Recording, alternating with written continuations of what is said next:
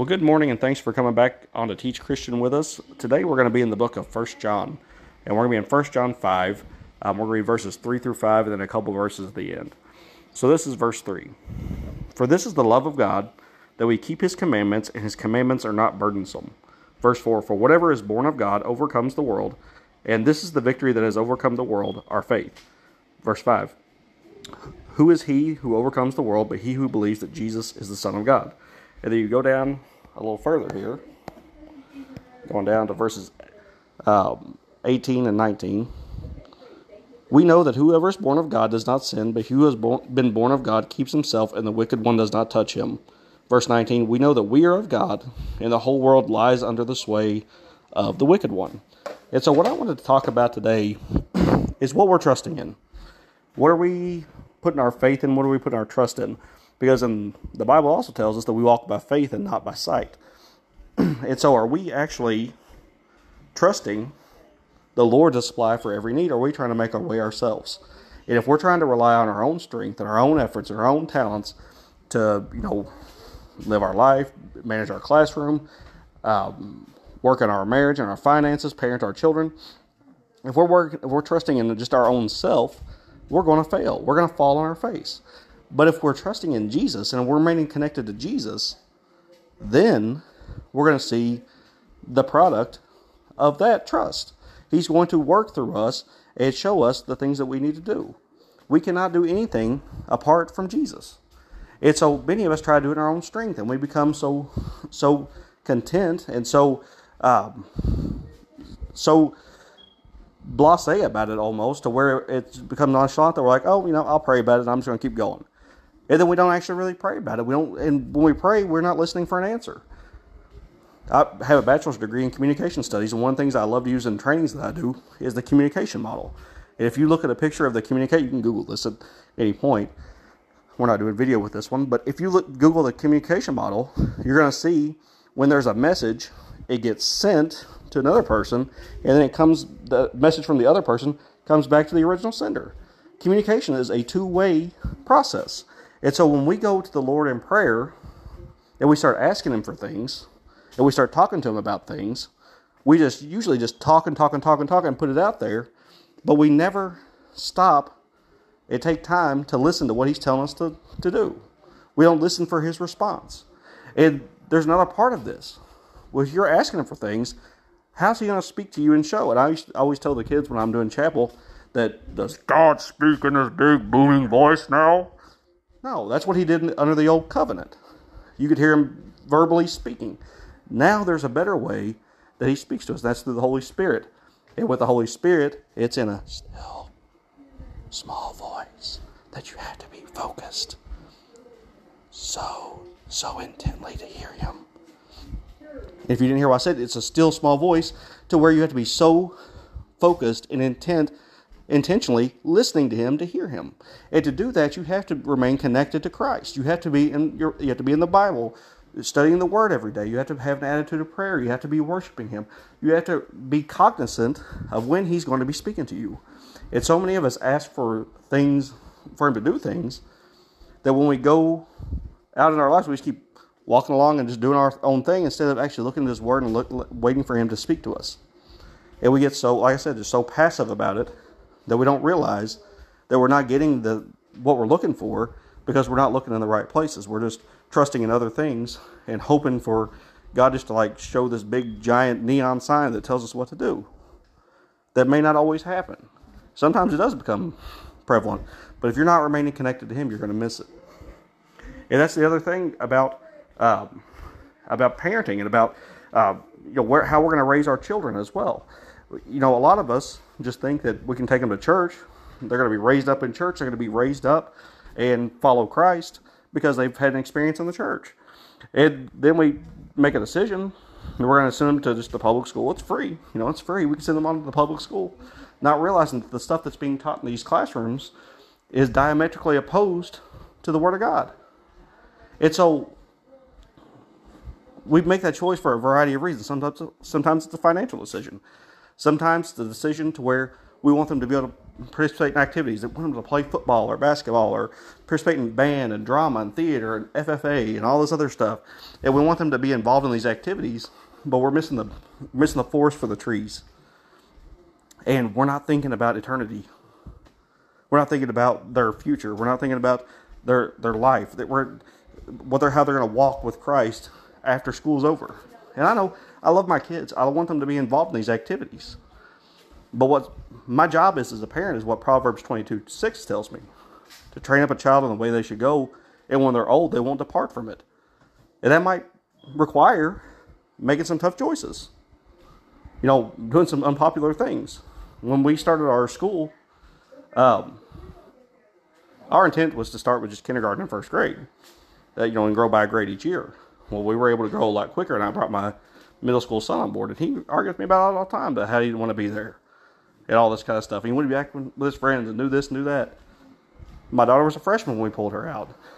I'm sure she wasn't too thrilled with us either when we decided to bring her in to our tiny little school where she had no peers. She was the only high schooler for a couple of years. But, you have to make some choices as a parent that may not be popular. Let me give you an example. If your child were to come to you and they said, you know what, I want to learn how to cook. And you said, okay, I'm going to show you how to cook. And you just give them the pans and the ingredients, say, here you go, make it. And then walk out the door and leave them. What's going to happen? The food's probably not going to be very good. It may not be cooked correctly. It may not be following the proper procedure. They may burn the house down or do something inappropriate with an appliance. Why? Because they were never shown how to properly do it. Or let's say they wanted to build something. You just hand them some power tools and some couple pieces of wood and some screws. And here you go, build something. And then you just leave them alone to it. Again, they might get hurt. They might not do it correctly. There's a lot of things that could happen. And this is the exact same thing that's happening with a lot of kids today. As parents, we're just saying, okay, we're going to take you to church 1 hour a week. You're going to be involved in maybe the Wednesday night stuff, so maybe it's 2 hours a week. And then we're going to send you out to the public school system, and good luck to you. Instead of doing what Proverbs 22:6 says, it says to train up a child in the way they should go. We have to be active in every area of their upbringing. And so we have to make a choice as parents and as caregivers for our children whether or not we're going to raise them up in Christ. And it may not be popular to say, I'm going to send my child to a private school. It may be a hit to your wallet to send them to a private school to where they're going to be learning Christian values and be really focused on Christ. But what's the end game? What's the end game going to be? Is it going to be that they're going to follow Christ when they're older? Is it going to be that they're going to be so rooted and grounded in the Word of God that they're going to continue on with Him as they get older, compared to if they never get rooted and grounded in Him, where they leave the church and never come back? And see, here's the problem I think we have in our society. A lot of people are trusting in the church. They're trusting in the church versus trusting in Christ. Let me tell you what the church is going to do to you. If you're trusting in the church, you're going to be upset by the worship music. It's not going to be to your liking. Your pastor's going to let you down because he preaches too long. You're going to get your feelings hurt because of some inconvenience or some gossip that goes on. You're going to be upset about something every time you go in that building if you're trusting in the church. And then you're going to church hop. And you're going to find that at every place. And guess what? If you're trusting in the church, you're eventually going to get tired of going and decide you're not going to come back. But if you're trusting in Christ, what does the Bible tell us? It tells us that the Holy Spirit is righteousness, peace, and joy. That's in Romans 14. That's righteousness. It's not food or drink. It's righteousness, peace, and joy in the Holy Spirit. That's the kingdom of God. So we have to trust in Christ and stop trusting in the church. Oh, yeah, we should go to church. Hebrews tells us not to forsake the assembling of ourselves together. We have to go to church. We have to be connected with other believers. But we need to have that in every area of our life. And our children especially, you've got to make that choice for them to where they're going to follow Christ, where they're going to be raised up in a Christian atmosphere and hopefully one day follow Christ. It's too important. I don't want to look back on my life and say, man, I wish I'd done that differently. And we have to make sure that we're making that choice. We need to find a way to get them into a place where they're going to be educated and rooted and grounded in Christian principles so that when they're older, they're not going to deviate from it. That's the great problem with the church. A lot of people are taking them to church and they're expecting these 15, 16, 17-year-old kids to connect with what's going on. Well, guess what? 15, 16, 17-year-old kids, if they're never raised up in the church, they're not going to connect with the music. It's going to look goofy and outdated because let's be honest. A lot of church services are geared toward an older audience. It started in my generation. My generation, I'm 37. My generation started leaving the church because they weren't connecting with it. And now with the younger generation, the gap is even bigger. And meanwhile, we have congregations that are saying, you know what, we want the old hymns, we don't want the modern worship, da da da da da. Listen, I get it. I like a variety of Christian music. I like old hymns. I like more modern things. But we don't realize that songs like I Can Only Imagine were written like 25 years ago. They're becoming old too. And so the gap now from the modern Christian stuff is a lot wider than it was before. And so a song like I Can Only Imagine to someone who's 12, 13, 14 years old is an old song too. And they probably never even heard it. And so we have to make sure that we're, as a church and as also as educators, that we're reaching kids where they're at. It doesn't mean we change our mission, we change our core values. It means we change our approach. Because if we're not being engaging, if we're not being interesting to what the kids are interested in, we're not going to be able to connect with them. And one of the greatest things I heard, this was at the BJU Press Exchange Conference last year in 2022. It was just a single line, and it really spoke to me. But it said, and this is not just for the classroom, but this is also for us in life. The presenter said, there can be no discipline without relationship. And that really struck me because that's true in our lives. God cannot discipline us. He cannot correct us. He cannot rebuke us if we don't have a relationship with Him. He's only going to do that with His children. And me, as a father of 5 and a former school principal, if I were to just go out to Walmart and see a kid misbehaving, and I all of a sudden speak up and say, hey, you need to knock it off. I'm a principal. That kid's not going to listen to me. Why? I don't have any relationship with this kid. Whereas if it's one of our students, or if it was one of my own kids, and I said, hey, you're not supposed to be acting like that. You know better than that. They may listen to me. So if you don't have a relationship with the families, with the students, with the Lord, you're not going to be able to receive correction or give correction. And so we have to make sure that in the classroom, if we want to see people start coming to Christ, we have to start building relationships with these families and with these children. That's the first step. Then we can start saying, hey, you need to start, why don't you start coming to church with us?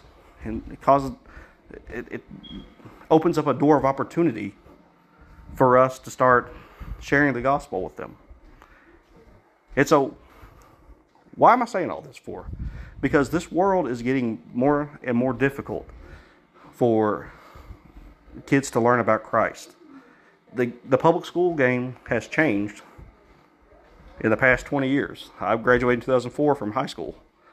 And what school is like today, at least in our town, and from what I see, on social media and through the news, what school is like today and the things they're talking about today is completely opposite of what happened 20 years ago.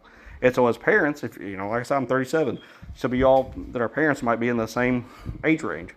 And you remember high school, fondly. But it's just a different game than what it is now. There's things that are being taught that are differently. There's attitudes that are differently. There's just a lot of things going on that as Christian, if we want to raise our kids in a Christian atmosphere, we're going to have to be cognizant of it. Here's the other thing I want to talk about today too. And this is the last part of, this was verse 19 in chapter 5. It said, we know that we are of God and the whole world lies under the sway of the wicked one. Let me ask you something. As a parent, and even as an educator, if you're showing stuff in your classroom, or even the materials you read or videos you're showing, what are your kids absorbing? What are they watching on YouTube? Because most kids I see, most of my kids, they do not watch TV shows as much anymore. They watch YouTube, and they watch different influencers. Well, what's influencing them? Are they watching inappropriate things? Are they seeing, vulgar and awful things? Are they seeing things that are opposed to your values? And you say, well, no, I use YouTube Kids. Well, there was a report that just came out about a month or two ago talking about YouTube Kids and how it wasn't filtering out some of the inappropriate content that it should be. And it was getting through to kids. So even though you have YouTube Kids, you still have to monitor what they're doing. So how are you filtering it out? I heard this from Reno Nation once, and it stuck with me. At a conference we went to, and Jeff Keaton was the speaker, and he said, from 6 to 18 years old, a child spends about an hour a day in church. That's about 1,500 hours in that time period. But that same time period, from 6 to 18 years old, they'll spend about 20,000 hours in school, and they'll spend another 15 to 20,000 hours on their media. So where are they getting the worldview from? And that's a lot. That's the fight that a lot of us families are facing.